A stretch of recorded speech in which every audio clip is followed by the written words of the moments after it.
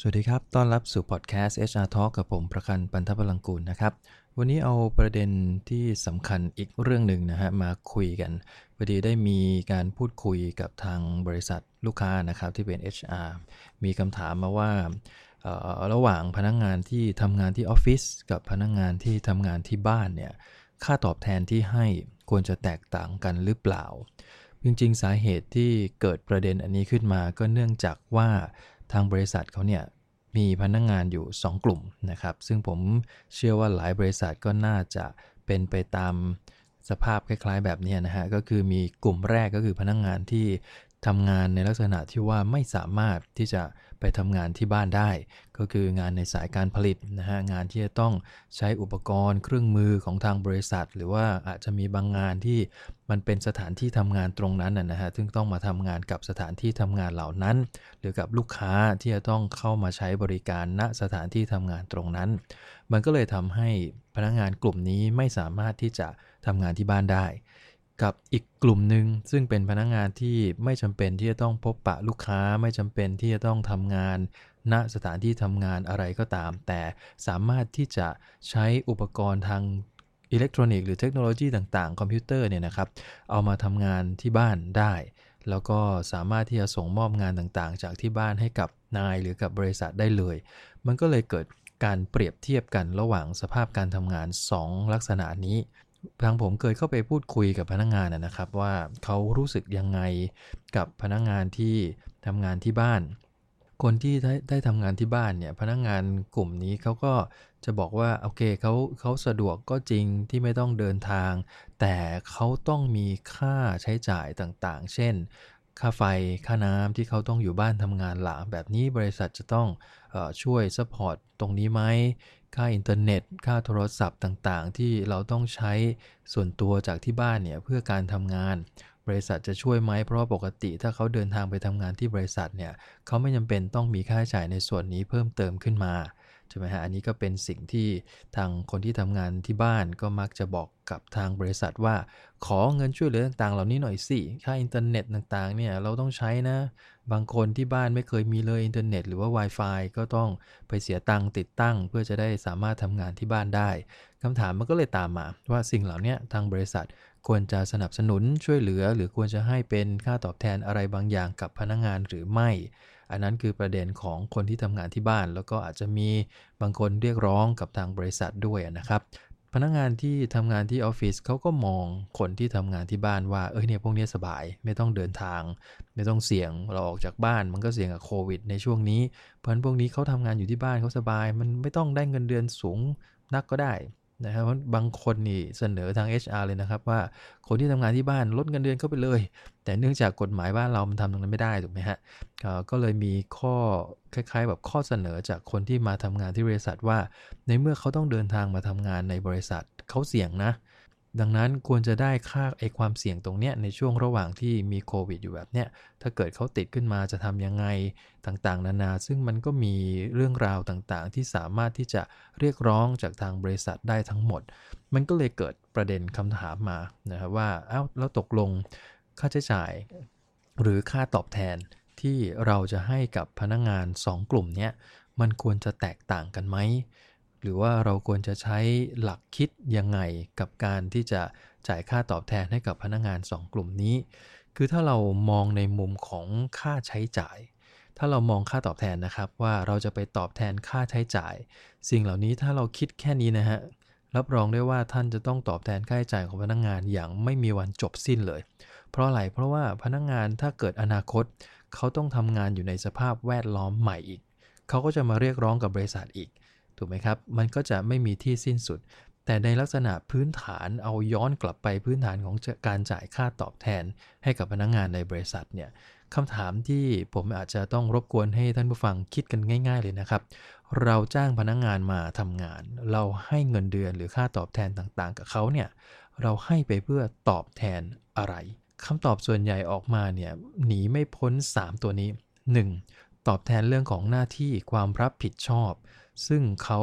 เข้ามาทำงานให้กับบริษัทดังนั้นถ้าเขามีหน้าที่ที่รับผิดชอบเป็นลักษณะของผู้จัดการซึ่งหน้าที่รับผิดชอบใหญ่กว่าพนักงานนั่นแปลว่า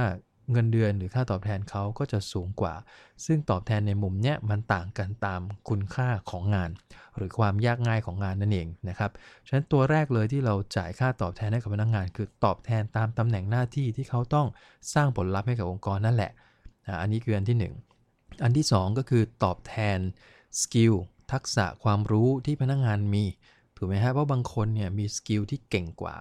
อีกคนหนึ่งบางคนนี่ไปเรียนรู้อะไรต่างๆนานารอบตัวมาสามารถที่จะส่งมอบงานโดยอาศัยทักษะพิเศษบางอย่างให้กับองค์กรได้เนี่ยนะฮะเราก็อาจจะมีค่าตอบแทนที่สูงกว่าให้เขาเพราะอะไรเราตอบแทนสกิลที่เขามีเราไม่อยากสูญเสียสกิลบางอย่างที่คนนี้มีให้กับองค์กรอื่นที่เป็นคู่แข่งดังนั้นเราก็มีค่าสกิลให้เขานะบางองค์กรอาจจะแยกบางองค์กรจะรวมอยู่ในเงินเดือนเพื่อให้ฐานเงินเดือนสูงขึ้นอันนี้ก็ขึ้นอยู่กับการออกแบบเรื่องของค่าจ้างเงินเดือนในนั้นอันที่2นะครับอันนี้คือตอบแทนสกิล knowledge แล้วก็ ability ต่างๆที่พนักงานเขามีความสามารถตรงนั้นอยู่ตัวที่3คือตอบแทนเรื่องของผลงานซึ่งอันที่3เนี่ยมันก็คือการให้รางวัลผลงานนั่นเองใครที่มีผลงานดีก็ได้รางวัลตรงนี้อาจจะเป็นการขึ้นเงินเดือนหรือจะเป็นโบนัสเยอะหน่อยเมื่อเทียบกับคนที่ผลงานไม่ดีเพราะฉะนั้นไม่มีใครนะฮะที่บอกว่าเราจ้างพนักงานมาแล้วเราให้เงินเดือนโดยที่เอาเงินเดือนเนี้ยไปตอบแทนเรื่องค่าน้ำค่าไฟค่าเดินทางของพนักงานน้อยมากที่จะไปคิดจุกจิกอะไรประมาณนี้ยกเว้นมันเกิดเรื่องของการต้องให้พนักงานไปทำงานในถิ่นธุรกันดารหน่อยอันนั้นก็เป็นเรื่องของ hardship allowance ที่เราจะให้แยกไปต่างหากแต่ถ้าเราคิดในมุมของ base pay ก็คือพื้นฐานของการจ่ายค่าจ้างหรือค่าตอบแทนให้กับพนักงานเนี่ยมันหนีไม่พ้น3ตัวนี้นะครับคือ1หน้าที่ความรับผิดชอบของงาน2ทักษะความรู้ความสามารถของตัวพนักงาน3ผลงานที่พนักงานคนนั้นทำให้เกิดกับบริษัทว่ามันดีหรือไม่ดีแค่ไหนเพราะฉะนั้นถ้าเรายึดหลักการจ่ายค่าตอบแทนตาม3หลักการนี้เนี่ยนะฮะไม่ว่าพนักงานจะทำงานที่ไหนก็ตามนะฮะไม่ว่าจะอยู่ที่ออฟฟิศหรือจะทำงานที่บ้านตรงนั้นคือสถานที่ทำงานที่ต่างกันดังนั้นเบสที่เราจะจ่ายถ้าเรายึดย้ำนะฮะถ้าเรายึดหลักคือ1หน้าที่ความรับผิดชอบ2ทักษะความรู้3เรื่องของผลงานถ้า3ตัวนี้พนักงาน2คนมีเท่ากันเลยคนนึงทำที่บ้านคนนึงทำที่ออฟฟิศผมถือว่า2คนนี้ควรจะได้รับค่าตอบแทนที่เท่ากันเหมือนกันถ้า2คนนี้เงื่อนไขคือเท่ากันเป๊ะนะฮะเพราะฉะนั้นคนนึงจะทำงานที่ไหนก็แล้วแต่อีกคนต้องอยู่ออฟฟิศผมถือว่าเราไม่ได้ตอบแทนสถานที่ทำงานที่เขาทำแต่เขามาทำงานเพื่อรับค่าจ้างซึ่งเอาค่าจ้างตรงนี้ไปบริหารจัดการในชีวิตส่วนตัวของเขาเพิ่มเติมไม่ว่าเขาจะกินเยอะใช้น้ำเยอะใช้ไฟเยอะอะไรก็แล้วแต่เราตอบโจทย์ไปเรียบร้อยแล้วในเรื่องของค่าตอบแทนเพื่อตอบเรื่องของความรับผิดชอบความเรื่องของทักษะความรู้เรื่องของผลงานของเขาซึ่งถ้าเรายึดหลักอันเนี้ยแน่นอนเราตอบได้ทันทีว่าค่าตอบแทนระหว่างพนักงานที่ทำงานที่บ้านกับทำงานที่ออฟฟิศเพราะฉะนั้นควรจะเท่ากันถ้า3ตัวนี้มีลักษณะที่เทียบเท่ากันได้ซึ่งพอหลังจากที่เราได้หลัก3อันนี้แล้วและเรียบร้อยแล้วเนี่ยนะครับสิ่งที่ต้องคิดต่อมาก็คือไอ้ค่าตอบแทนหรือค่าจ้างเงินเดือนที่เราให้กับพนักงานเนี่ยเราให้โดยที่สามารถแข่งขันได้กับตลาดได้ไหมคือคิดในภาพใหญ่เลยว่าตลาดเนี่ยด้วยหน้าที่ความรับผิดชอบแบบนี้ด้วยคนแบบนี้ประสบการณ์แค่นี้ทักษะขนาดนี้ตลาดเขาให้กันเท่าไหร่ถ้าเรากำหนดค่าตอบแทนแข่งได้กับตลาดนะฮะอาจจะบวกลบเล็กๆน้อยๆเนี่ยนะครับแต่ว่าสุดท้ายแล้วถัวออกมาเนี่ยแข่งได้ค่อนข้างจะดีด้วยลักษณะนี้นั่นแปลว่าเราครอบคลุมเรื่องของค่าใช้จ่ายต่างๆของพนักงานไปแล้วคือในมุมผมเนี่ยเราสามารถคือองค์กรนะฮะสามารถที่จะให้เงินช่วยเหลือเพิ่มเติมกับพนักงานได้แต่ไม่ใช่ทุกเรื่องที่พนักงานจะต้องมาขอถูกไหมครับเพราะว่าส่วนหนึ่งเนี่ยเราให้ค่าตอบแทนไปละค่าตอบแทนตรงนั้นพนักงานก็เอาไปใช้จ่ายในชีวิตประจำวันของเขายกเว้นนะฮะว่าในกรณีที่เราต้องส่งเขาไปทำงานณที่ที่มันผิดปกติเช่นส่งไปไกลๆหน่อยเขาต้องไปเช่าบ้านอยู่ซึ่งตรงนี้บริษัทสามารถที่จะกำหนดเป็น hardship allowance ได้แต่กรณีที่ทำงาน work from home เนี่ยมันไม่ต้องมี hardship ถูกไหมครับเพราะว่าเขาไม่ได้ถูกส่งไปลำบากที่ไหนนั่นก็คือบ้านของเขาที่เขาอยู่ปกติโอเคเขาอาจจะต้องมีค่าใช้จ่ายบางอย่างที่มันเพิ่มขึ้นแต่มันก็ไม่ได้เพิ่มขึ้นแบบเท่าตัวหรือ2เท่าตัวนะผมเชื่อว่าอย่างนั้นบางบ้านมี Wi-Fi อยู่แล้วเพราะฉะนั้นก็เพิ่มเข้าไปบางทีเขาจ่ายเป็นเหมาจ่ายทุกเดือนอยู่แล้วด้วยซ้ำไปนั่นแปลว่า เขาก็ไม่ได้มีค่าใช้จ่ายอะไรเพิ่มเติมทำงานที่ออฟฟิศก็ต้องจ่ายค่า Wi-Fi อยู่แล้วปกติมันจะเป็นอย่างนั้นนะฮะแต่ถ้ามันมีบางคนที่บ้านไม่เคยมีแล้วถูกบังคับว่าต้องไปทำงานที่บ้านเพราะฉะนั้นมันต้องเสียค่าเน็ตค่าโทรศัพท์เคสพวกนี้ถ้าเป็นตำแหน่งระดับล่างๆหน่อยเราเชื่อว่าเคสเนี้ยเราอาจจะต้องมีการช่วยเหลือย้ำนะฮะว่าเป็นเงินช่วยเหลือแต่ไม่ใช่บริษัทจ่ายให้ทุกอย่างดังนั้นแปลว่าส่วนหนึ่งพนักงานก็ต้องรับผิดชอบกับค่าใช้จ่ายตรงนี้ด้วยตัวของตัวเองเหมือนกันแต่ถ้าเป็นอีกระดับหนึ่งเช่นพนักงานในมุมของ professional level แล้วก็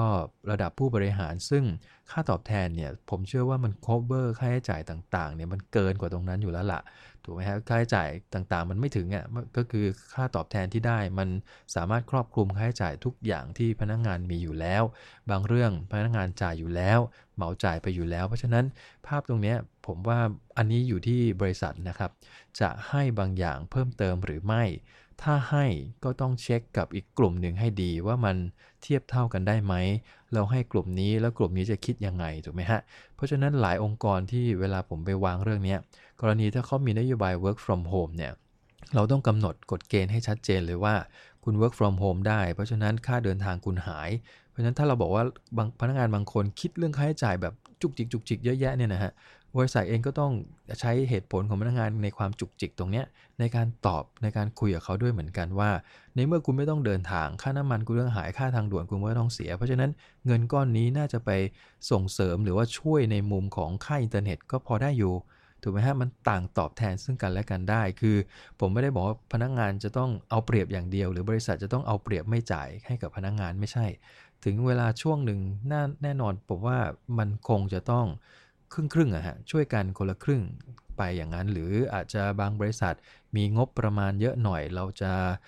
ทำนโยบายที่ช่วยพนักงานมากหน่อยอันนี้ผมว่าอยู่ที่ความสามารถในการจ่ายของบริษัทนั้นๆด้วยรวมถึงอยู่ที่สวัสดิการบางอย่างที่บริษัทนั้นอาจจะเพิ่มเติมให้กับพนักงานบางกลุ่มแต่อย่าลืมว่าเมื่อเพิ่มไปแล้วต้องเทียบเคียงกับพนักงานอีกกลุ่มหนึ่งด้วยมิฉะนั้นปัญหามันเกิดขึ้นแน่นอนถ้าบริษัทของท่าน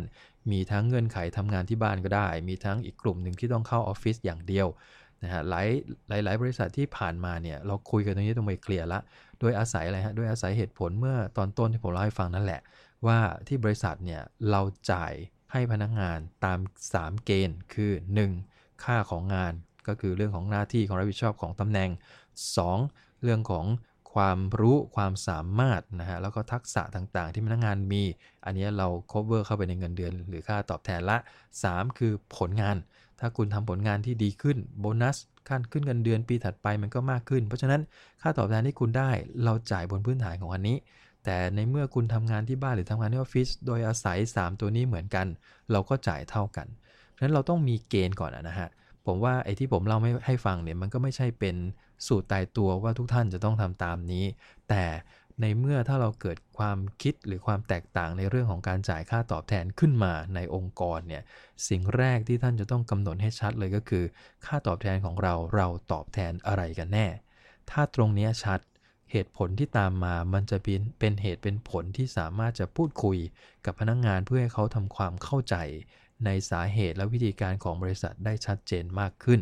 ไม่ฉะนั้นแล้ว HR จะต้องแบบไหลไปตามความต้องการของพนักงานในแต่ละกลุ่มซึ่งจริงๆแล้วถ้าเป็นอย่างนี้จริงๆเนี่ยบริษัทไม่จบนะฮะมันจะไปเรื่อยๆเลยเพราะว่าอนาคตมันอาจจะมีเงื่อนไขการทำงานใหม่ๆเกิดขึ้นอีกถ้าเราไม่สามารถกำหนดว่า